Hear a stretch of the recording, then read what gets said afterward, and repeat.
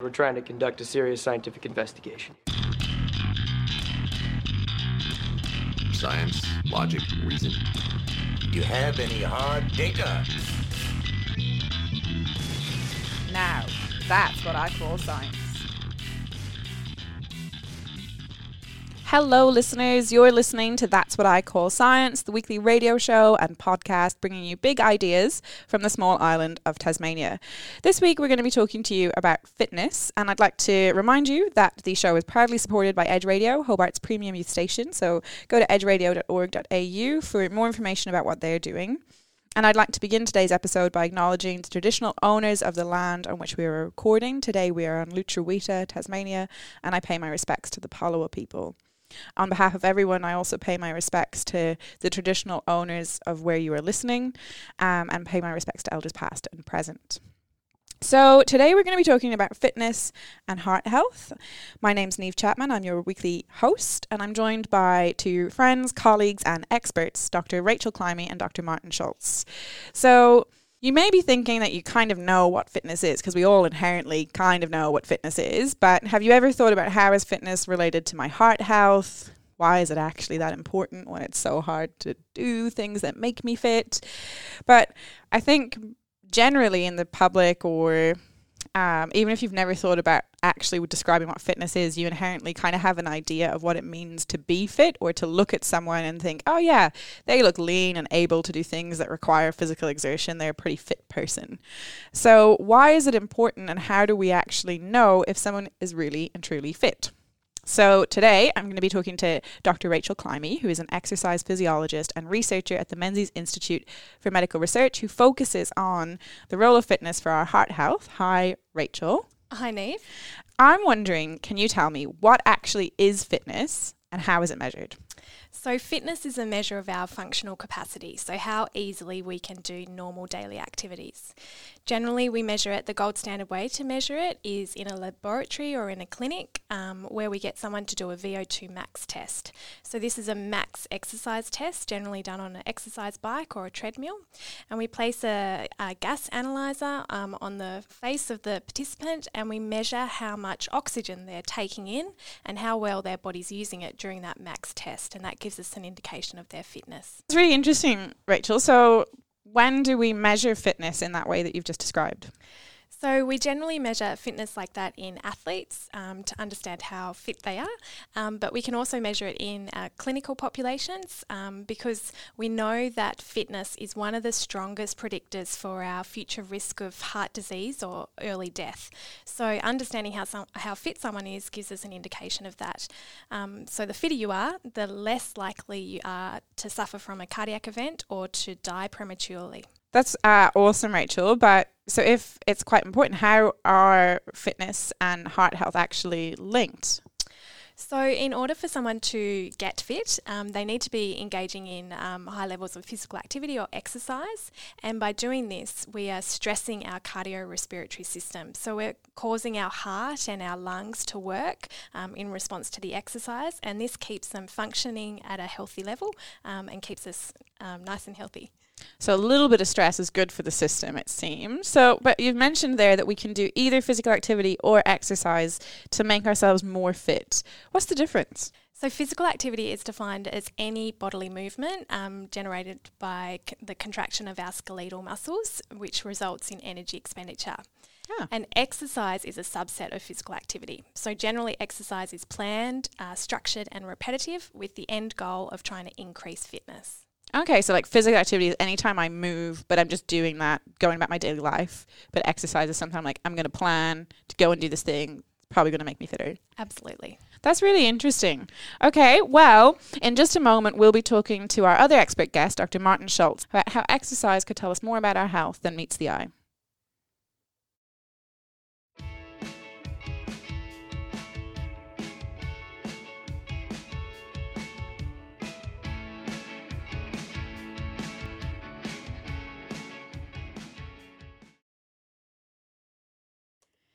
You're listening to That's What I Call Science, and today we're talking about fitness and heart health. My name's Dr. Niamh Chapman, and I'm joined by Dr. Rachel Climie and Dr. Martin Schultz from the Menzies Institute for Medical Research. So in the first section, we were talking about what is fitness and how is it linked to our heart and our health. And Rachel was telling us that fitness essentially indicates how well we can go about our functions in daily life, move our bodies, and we coincidentally get fitter by moving our bodies, which is really interesting. But what's also important is, what does our fitness or the way that our body responds to exercise tell us about our health? And to answer these questions, I'm joined by Dr. Martin Schultz, an exercise physiologist and senior researcher at Menzies Institute for Medical Research. So, Marty, your work has focused on how blood pressure, which is a marker of heart health, changes in response to exercise. So that's either while we're exercising or just after we finished exercising. Why would it be important for us to ever think about how our blood pressure responds to exercise? Thanks, Niamh. Yeah, it's a good question. And if we think about how blood pressure is normally measured, you might be seated, you might have had some rest, it's a quiet, stable environment. Your doctor might come and measure your blood pressure. And that gives us a bit of an indication of, or it's an estimate of your pressure load that you have on your heart, or your heart health across in that moment. But what it actually doesn't give is a good indication of how your heart health responds to activities of daily living. So most of us don't just sit still and silent all day. We are moving about, and so by measuring our blood pressure in response to activities of daily living, such as light to moderate intensity of exercise, we are able to get a bit more of a bigger picture as to how your heart is responds to those activities. Okay, so our listeners who have religiously listened might remember an episode with Professor James Sharman and Dr. Dean Piccone where we talked about all the different ways you can measure blood pressure, what blood pressure is, and how it can actually be kind of difficult to get an accurate blood pressure measurement. So what you're saying is, if we take someone out of the clinical setting where they're seated for ideally 5 minutes and we take lots of measurements, but if we get them to walk or move around a little bit, that might actually tell us how their blood pressure responds to normal activity, but also stress, which could be indicative of how well their heart's performing. Is that what you mean? Yes, yep. That's okay, right. So you're looking at this in more detail to see if we can actually use this in clinical practice. Can you tell us a little bit about the research you're undertaking to understand the relationship between how our blood pressure responds to exercise and our heart health? Yeah, so what we found is that when your blood pressure normally does increase when we exercise and when we begin exercising, but in some individuals, irrespective of what your blood pressure level is when you're resting, you can have this abnormal increase, or what we call an exaggerated blood pressure response to exercise. And our research has shown that this might be associated with I guess increased cardiovascular disease risk, but also it can be an indication of an underlying blood pressure abnormality that wasn't detected if we were to just measure it at rest.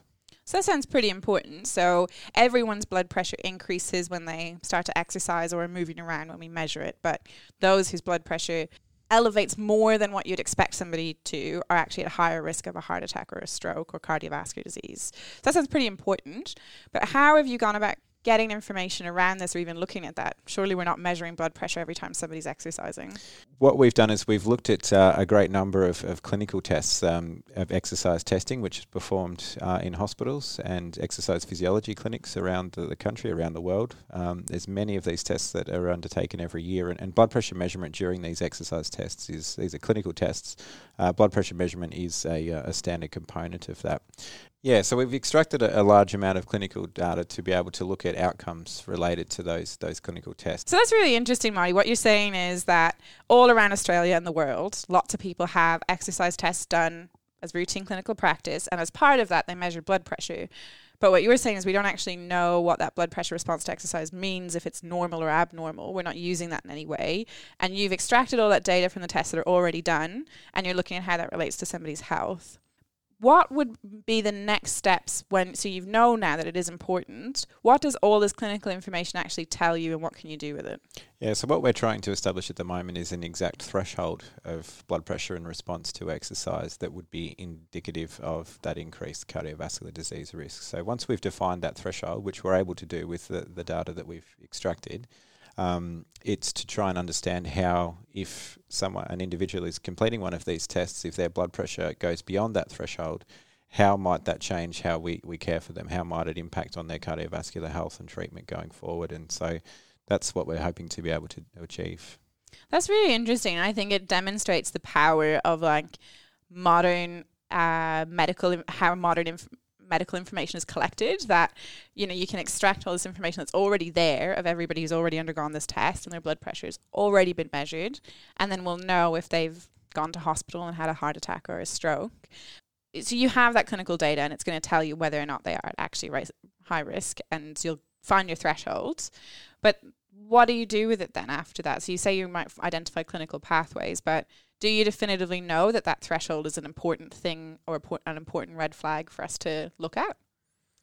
Yeah, I mean, that's a good question. I suppose we need to first be able to identify what is considered abnormal. And so defining a threshold will be an indication for those supervising those exercise tests that, okay, we need to follow this person up to check on their blood pressure and their heart health to understand, how they need to have intervention or appropriate follow-up care. Yeah. Okay, Marty, that sounds like really interesting and promising that you're using this data that's already available to identify if there's a threshold that might be meaningful. But how does this response of our blood pressure to exercise relate to fitness and how fit we are? Because it kind of seems a little bit counterintuitive that our blood pressure would increase and that could even be a bad thing. Yeah, so I mean, certainly it's I'm not suggesting that exercise is bad and that we shouldn't go exercise because it might increase our blood pressure and then put us at increased risk. It's certainly not the case. The fitter we are, the better our blood pressure response to exercise, and it's overall a better indicator of cardiovascular health. That's really interesting, Marty. So what about if my blood pressure response to exercise isn't normal, but then I get fitter or I start doing more exercise? Like you're saying, this doesn't mean exercise is bad. So I'm like, okay, I'm going to actually go out and exercise more. Would that improve how my blood pressure responds to exercise in the future? Likely, yes, because we know that improvements in fitness translate to improvements in blood pressure. So a lower blood pressure, the fitter you are. Okay, great. And that nicely leads us into our next section where we'll be talking about how everyone can go about improving our fitness and our heart health.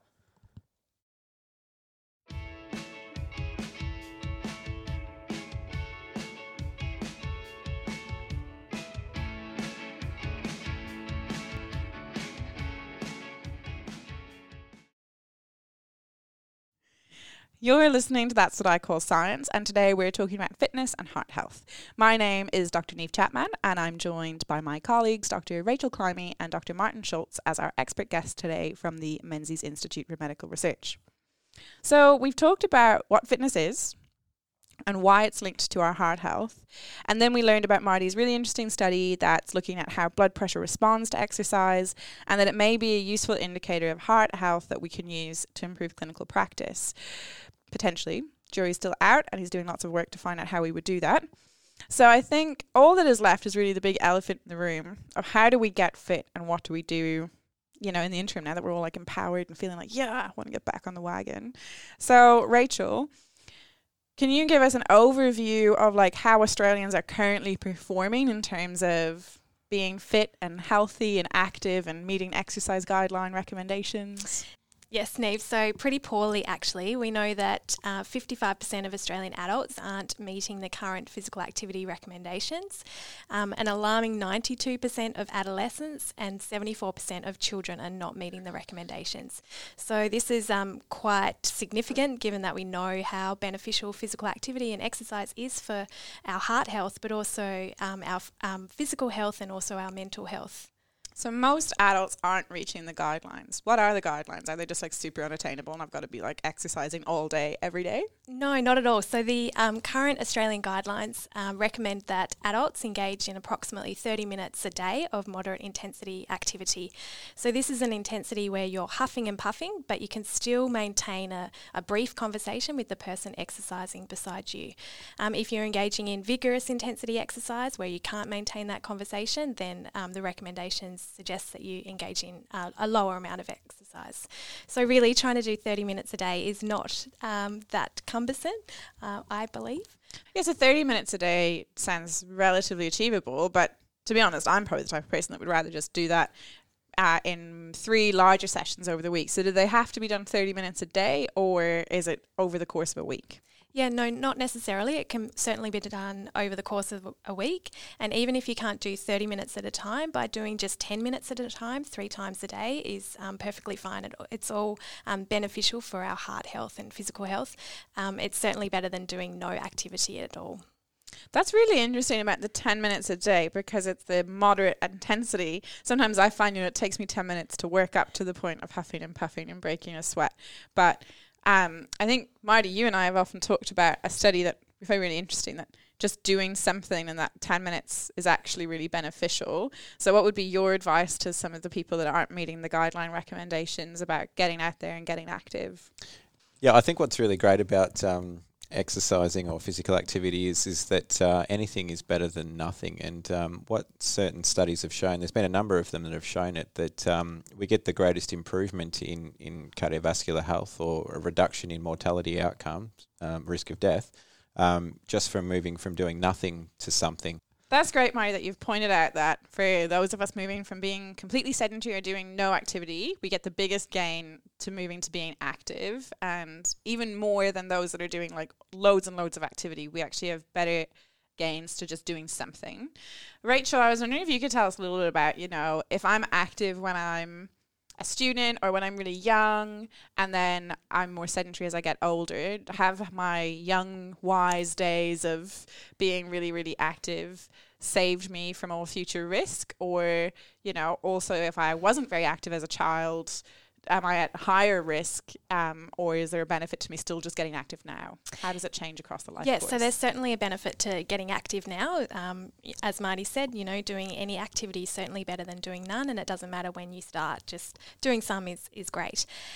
We do know, though, that people who are active as students, around the age of 18 or as a uni student, for example, but then they move into a sedentary job and they become quite sedentary themselves, they're still at the same risk of developing high blood pressure at the age of 45 as someone who hasn't been active throughout their childhood and adolescence. So, yeah, the message is, we need to be active, and it's important to be active all throughout the life course. Yeah, I think that's really important. And I think there's definitely data out there that supports that any stage of your life, moving from that doing nothing to something is beneficial, even in comparison to those that were fit and active all throughout life. If you then progress to doing something and become active, you're actually becoming protective to those that have always been fit. So it's never too late.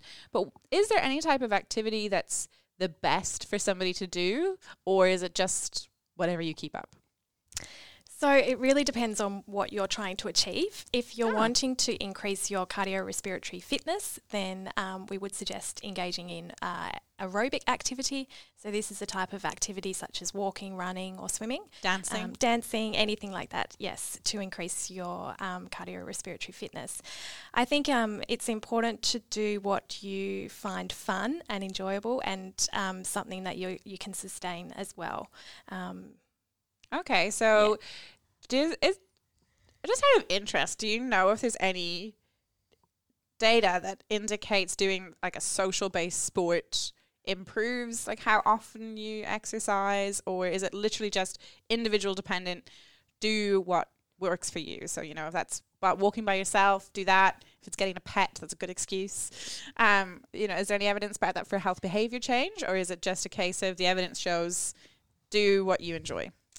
I'm not sure of the evidence about that in particular, Neve, but we do know that people are more likely to stick at their exercise program if they are enjoying it. So whatever it may be, dancing, walking the dog, going to the gym, whatever works for you and you can continue to do it is going to be beneficial. Yeah. So some people are morning exercises and that's great, and other people can't exercise in the morning. So if you're one of those people, don't try exercising in the morning because you're not going to stick at it. You need to work out what works for you so that you can maintain a good exercise routine. Yeah, definitely. I also think it's like, obviously this isn't like evidence-based, but don't be hard on yourself when you're starting. Like last year I had a really bad injury, so when I started back at the gym, it was moderate to vigorous intensity, just walking for 15 minutes on a treadmill.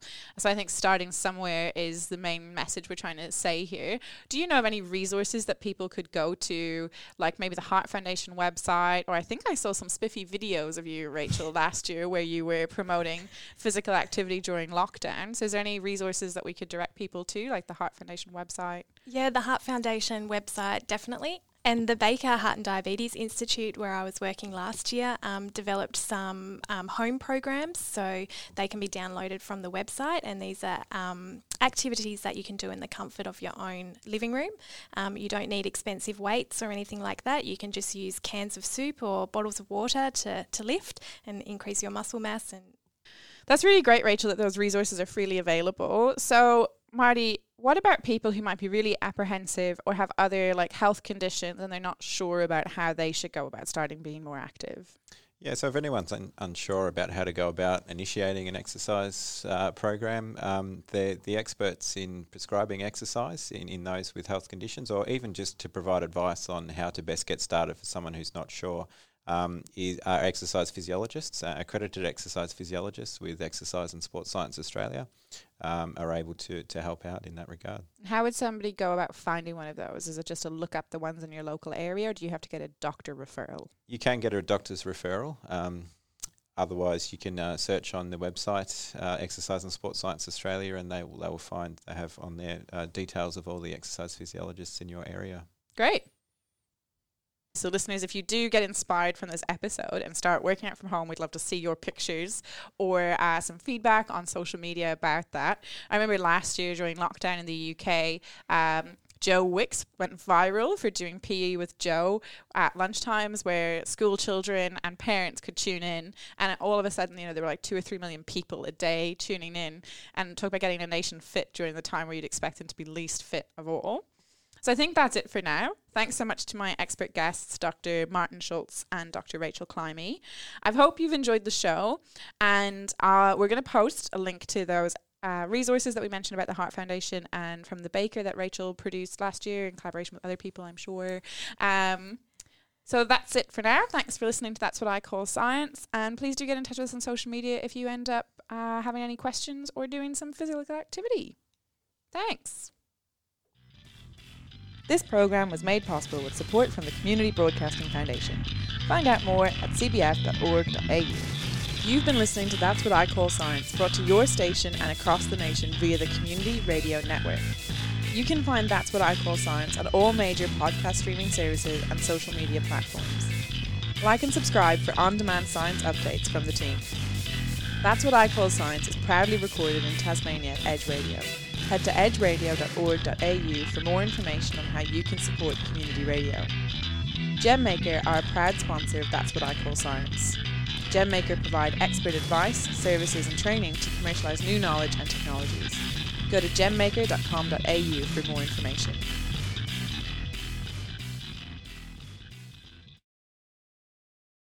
You are listening to That's What I Call Science. My name is Neve Chapman, and I'm joined with all of my co-hosts in the studio. So our show, as if you're a current listener you would know, aims to bring you fun, factual, interesting science, technology, engineering or maths STEM content from Tasmania. And each week we engage with local experts. But what we also don't tend to talk too much is that we are a bit of a panel of experts ourselves. So this week is all about our International Women's Day programs. We're going to do a 3-part series, and what better way than to show you the awesome work that our very own team of hosts are doing. So let's get started with Kelsey. So Kelsey, who are you? My name's Kelsey Pickard. I'm originally from New Zealand. Cool. I've been in Australia for probably 7.5 years now, but Tassie for 2 years. That's awesome. And what kind of science do you study? Plant science, plant genetics. That's cool. When did you decide that you wanted to do plant science? Yeah, it was probably, well, it was my first year of uni. I actually wanted to be a genetic counsellor, which works with humans and reproductive issues. But then I had to take one subject that was a plant science subject just to make up the points. And since that subject, I've changed my whole focus of science to plant science. I loved it more than any other subject I've had. And yeah, I've since been focusing all my science efforts on plants. Is there anything in particular you like about plants? Like you said that you just loved it way more than the other stuff. Was there a particular thing that you loved more than it, or did you just find it more interesting?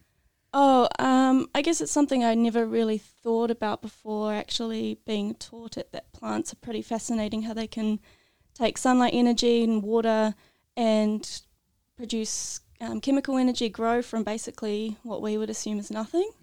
I think they're super cool. They are pretty cool. And what are you currently doing in the realm of science, technology, engineering and maths? So at the moment I'm working at the University of Tasmania in the Natural Sciences Department. So I am a PhD student and my research project is focusing on what makes plants flower, how they can measure the day length and the temperature to decide when to flower, and basically how we can manipulate that to get a higher yield. So more flowers, more seed, more food. And why is it important for us to look at that? Well, I mean, the global population is increasing hugely and we need to be able to feed the world and we need to be able to adapt our plants to a changing climate, so less water resources, less predictable seasons and things like that. Awesome. Okay, so next we'll go to our resident tech expert, Meredith. Please introduce yourself. Who are you and where you're from? Tasmania, moved around a bit, came back to Tasmania. I'm from ICT, or the Information, Communication and Technology field of STEM. Awesome. And when did you decide that you wanted to get into ICT? Long story. Playing games as a kid. Okay. Yeah, but it was, I actually wanted to be an archaeologist. Came here, found there was no archaeology. So I studied ancient history. And then through that I found out that I liked digital history, which is a little bit of everything. It's how to present information, archaeology information and history information digitally. And that led me into ICT. That's very cool and a little bit left field. Yeah. Can you explain how a bush regenerates after a fire? Yeah, so it depends on the species, but if we think about the plants, then a lot of the plants, particularly the big trees with thick bark, they might actually survive the fire. So the bark can protect the trees. The leaves might all be burnt off, but then there are dormant buds either under the bark or down in the roots that will reshoot after the fire. And so some of the bigger trees and some of the shrubs might actually be able to survive, but others are going to be killed. And then for the ones that might be killed, there are different processes that will enable a new cohort of plants to sort of come up and regenerate following the fire.